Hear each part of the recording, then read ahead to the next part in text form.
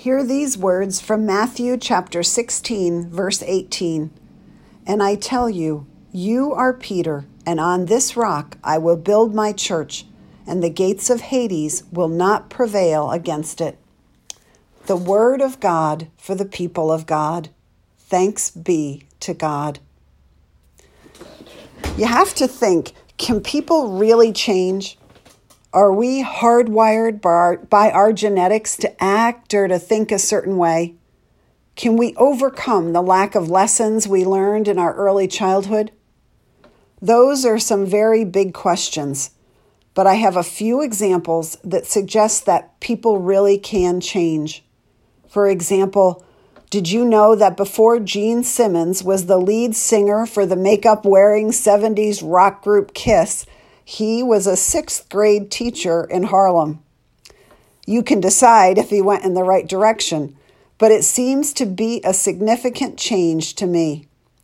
Before he played an astronaut, fished in the middle of a river, or traveled back through time, Brad Pitt spent his days standing outside and wearing a chicken costume to entice customers into El Pollo Loco restaurant. Before she was whipping up French cuisine, Julia Child was an intelligence officer for the CIA. If there's one thing I've seen in my years following Jesus, it's that he can change us. As you move forward in your journey, who knows where he might take you and how you might change? As we consider the changes he might want to make in us on our journey, we're going to take a broad look at two of the most recognizable people that encountered Jesus and how their journey with him changed everything for them. In our exploration, I think you'll find some exciting insights for your own journey. First, let's look at Peter. The nice thing about Peter is that he gives us so much material to use, especially if we want to talk about failure along the journey. What you ultimately find about Peter's journey is that when he fails forward and not backward. That may be one of the most important lessons we can learn in our journey with Jesus. Of course, Peter's most famous failure happens just before Jesus' crucifixion. It's the big one, where he gets intimidated by a school-age servant girl and denies he has ever met Jesus. He does it not just once, but 3 times. Peter's second most well-known failure is probably the one in Matthew 16, where Jesus is talking about his coming crucifixion. Peter pulls him to the side and says, "Never, Lord, this shall never happen to you." Jesus doesn't say, "Well, Peter, we're just going to have to agree to disagree on this one." He says, "Get behind me, Satan." Can you imagine God telling you not only you're wrong, but you are actually the devil's mouthpiece right now? Peter has so many more mistakes that we can learn from. He's the one who cut off the high priest's servant's ear when Jesus was arrested. Jesus told Peter, "Put your sword away." Peter is the one who, after the transfiguration, when Moses and Elijah talked with Jesus on the mountain, said, "Let us make 3 shelters as memorials." And I love what Mark says right after it. He said this because he didn't know what else to say, for they were all terrified. Peter is the one who, when Jesus began to wash the disciples' feet, refused and said, "No, you shall never wash my feet." Peter is the one who was confronted by Paul for backing down from fellowshipping with Gentiles when he was afraid of what the hardline Jewish Christians would think. If you listen to the sermon on our need for church life, you'll remember that Peter is the same person about whom Jesus said, "You are Peter, and on this rock I will build my church." That is big. We talk about the founding fathers of this country, and we give them honor, as we should. But the church is much bigger. The church is worldwide. The church lasts forever. All of us are a part of the church. In some ways, Peter is as big as Abraham, the great father of the Jews. It's comforting to me that Jesus entrusted the beginning of the church to a man who made so many mistakes in his journey with Jesus. Peter teaches us that as long as we keep getting up and keep walking with Jesus, failure is never final.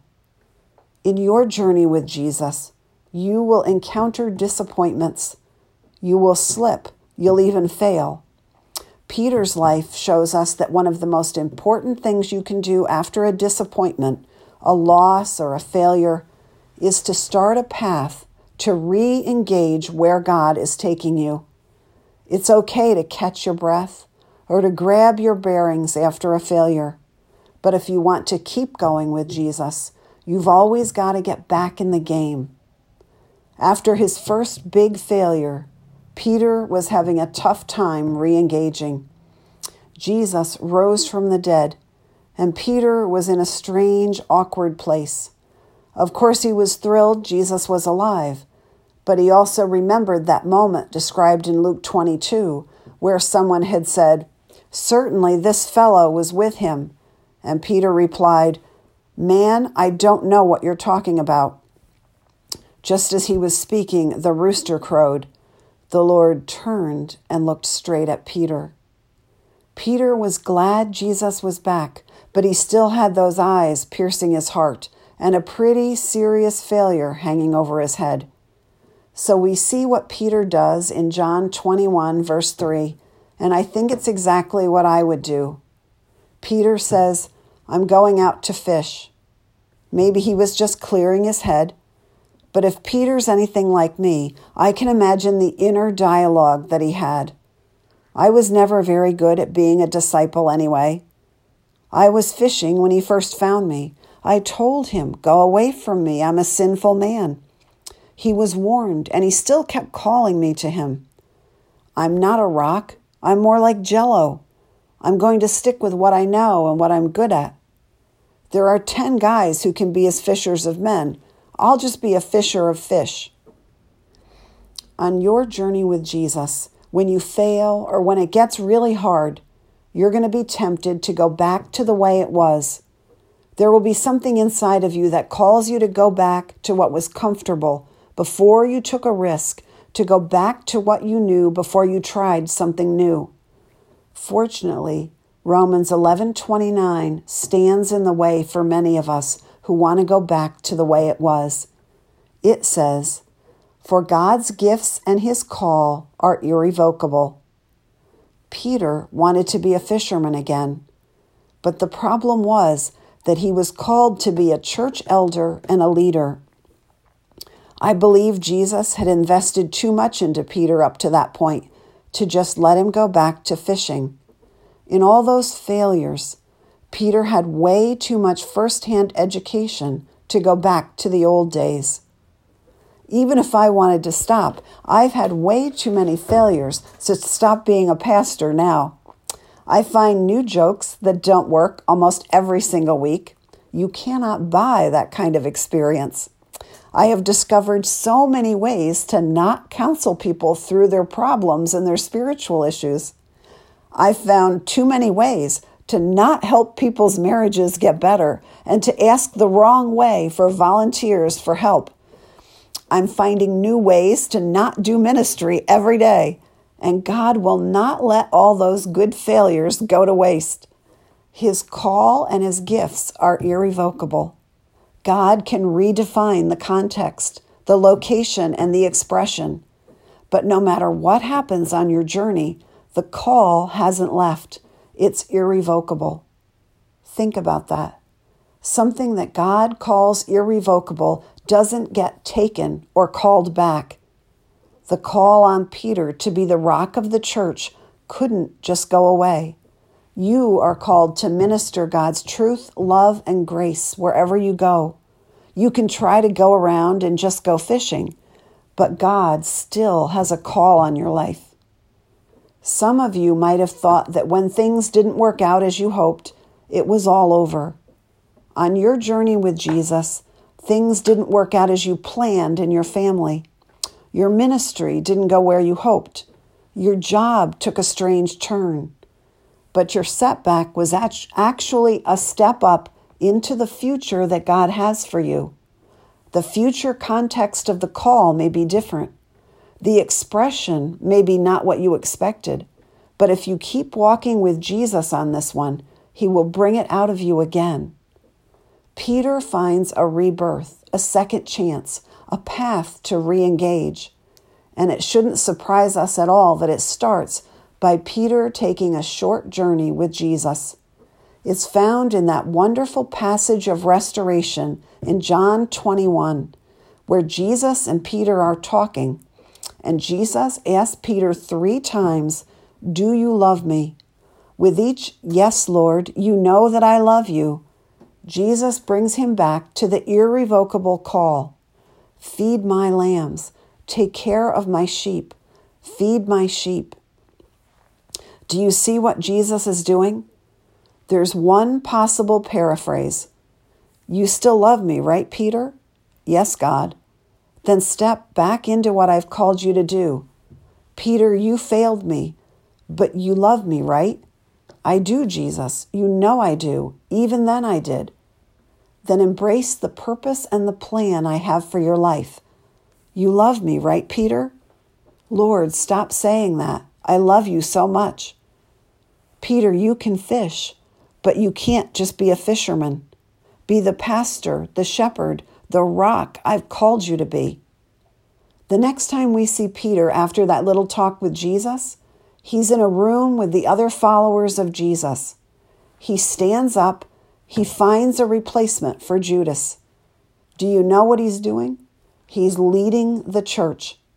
The very next thing he does is stand up again and give the very first altar call where 3,000 people come to Jesus. I wonder, when Peter sat back down and he watched the other disciples caring for all those people, do you think Peter thought back on the beginning where Jesus said, "Come follow me, and I will send you out to fish for people"?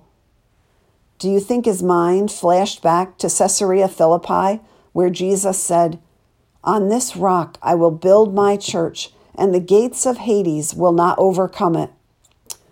I wonder if he thought, I'm living the promise.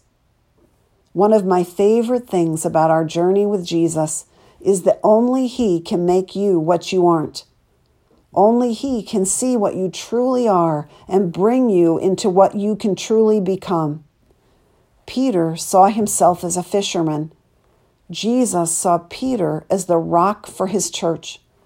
Despite all of Peter's failures, Peter became what God had in mind. On his journey with Jesus, if you just keep walking with him, you will become all that God has in mind for you. Consider what happened to Paul on his journey. Jesus took the church's worst enemy and made him one of the church's greatest assets. We read about the beginning of his journey in Acts 9. Meanwhile, Saul was still breathing out murderous threats against the Lord's disciples. He went to the high priest and asked him for letters to the synagogues in Damascus, so that if he found any there who belonged to the way, whether men or women, he might take them as prisoners to Jerusalem. As he neared Damascus on his journey, suddenly a light from heaven flashed around him. He fell to the ground and heard a voice say to him, "Saul, Saul, why do you persecute me?" "Who are you, Lord?" Saul asked. "I am Jesus, whom you are persecuting," he replied. "Now get up and go into the city, and you will be told what you must do." It's one thing that Paul went from persecuting, capturing, and killing Christians to becoming one. It's another thing that he was transformed into the greatest missionary and proclaimer of the gospel the world has ever known. I cannot overemphasize how big and how important this change is. Without this transformation in Paul, Rome would not have known Jesus. Constantine wouldn't have come to know him. Europe would not have known him. And who knows if you or I would have ever heard the name Jesus. Paul talks about his journey in 1 Timothy 1:13 through 14. Even though I was once a blasphemer and a persecutor and a violent man, I was shown mercy because I acted in ignorance and unbelief. The grace of our Lord was poured out on me abundantly, along with the faith and love that are in Christ Jesus. Do you see the difference walking with Jesus made for Paul? Before his journey began with Jesus, his life was ignorance, unbelief, blasphemy, and violence. His journey with Jesus caused him to become a man of faith, love, and grace. While Peter sort of blundered along before Jesus, Paul was quite focused, and he was effective before and after walking with Jesus. Paul's problem was that before he was focused on the wrong things. He was passionate, he was focused, he was so sincere, but he was wrong. There's a powerful idea that I would say most Americans hold right now, and it is simply this: as long as you're sincere on your journey, that's it. It's not even a complete sentence, but that's the big idea. As long as you're sincere, it doesn't matter where you go, it doesn't matter what you think or do, as long as you're sincere. So as close to being true, but not true. The reason it's close is because sincerity is always better than hypocrisy or half-heartedness. Nobody admires somebody who's faking it. Most of us are moved by people who will give themselves completely to their dream, their faith, their values. But Paul was completely sincere. In fact, he was sincere about the most important thing we can care about, the will of God. But he was wrong. Years after his journey with Jesus began, Paul tells his story to an angry crowd in Jerusalem. He says in Acts 22, verses 3 through 5, "I was just as zealous for God as any of you are today. I persecuted the followers of this way to their death, arresting both men and women and throwing them into prison, as the high priest and all the council can themselves testify. I even obtained letters from them to their associates in Damascus and went there to bring these people as prisoners to Jerusalem to be punished." Do you know what Paul calls his work, his learning, his striving before his walk with Jesus? In Philippians 3:8, he calls it all garbage. It's not that learning, hard work, or success is bad. It's just that anything of real value and worth is done by God's Spirit in accordance with God's will and God's word. Once it was given over to Jesus, Paul's learning was a tool that God used to talk before kings and philosophers. Once it was given over to Jesus, his zeal was a powerful force in bringing Jesus to the world. Being sincere is an important part of the journey, but sincerity alone isn't enough. If you are sincerely wrong, you're still wrong. You're just less likely to admit it that you're wrong because you're so sincere. But the journey with Jesus was much more powerful than Paul's sincerity. Paul walked hand in hand with Jesus, and everything changed. In his journey with Jesus, Paul moved from a life that was dependent on striving in his own strength to a life that was centered entirely on responding to God's Spirit. He started by walking by faith, living in grace, and expressing God's love.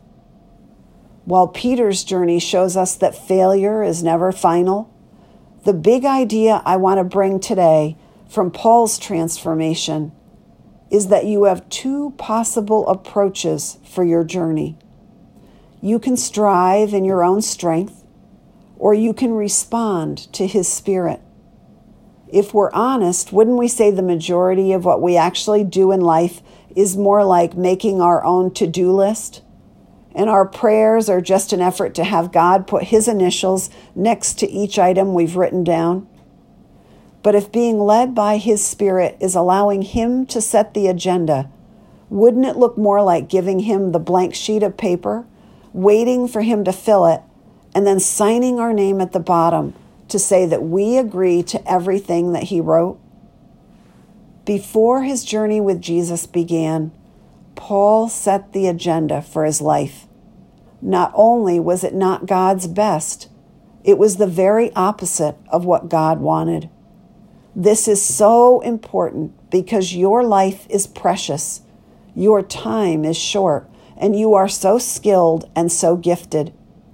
How tragic it would be to invest so much time, to learn so much, and to accomplish so much, only to find in the end that it was all the wrong things. Paul was doing all sorts of things for God that God never wanted. We do it too. How many of us feel the message of heaven is, do better, walk faster, try harder? We're walking down a road God never called us to walk, carrying a burden he never intended us to carry. There is not a single time in the Bible where God says, try harder. For all the horrible things the Israelites did, God never said, guys, would you just try to be good? But over and over again, he said, turn your heart to me, come to me, draw near to me, repent, turn away from that stuff and look at me.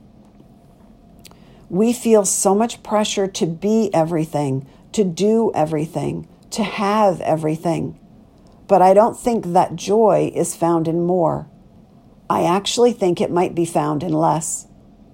When Jesus was ministering in Israel, there was so much hurt and need and work to do.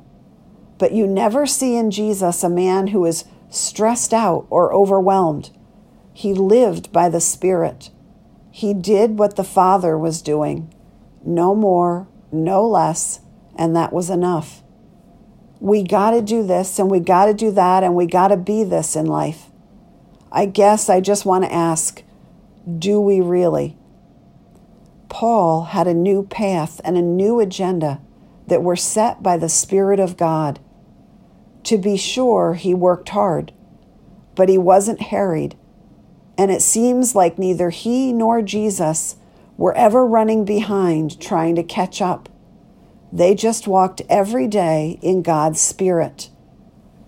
When we walk hand in hand with Jesus, we can walk with the intensity of Paul or the bumbling of Peter. Either way, we will go forward. Either way, our journey will produce amazing transformation in us and amazing kingdom results in others. If we walk that way, everything that happens on our journey will be used for God's glory, and I mean everything. During the Watergate scandal, Chuck Colson was President Nixon's hatchet man. In 1974, he pled guilty to obstruction of justice and he went to prison. In his book, Born Again, Colson wrote, I found myself increasingly drawn to the idea that God had put me in prison for a purpose and that I should do something for those I had left behind. When he got out, he launched Prison Fellowship, which is now the nation's largest nonprofit organization serving prisoners. From prison to prison fellowship. I would call that falling forward. I don't know exactly where your journey with Jesus will take you, but I do know that if you walk with him every day, it will go forward to places you could never imagine. I want to end by challenging you to walk with Jesus every day.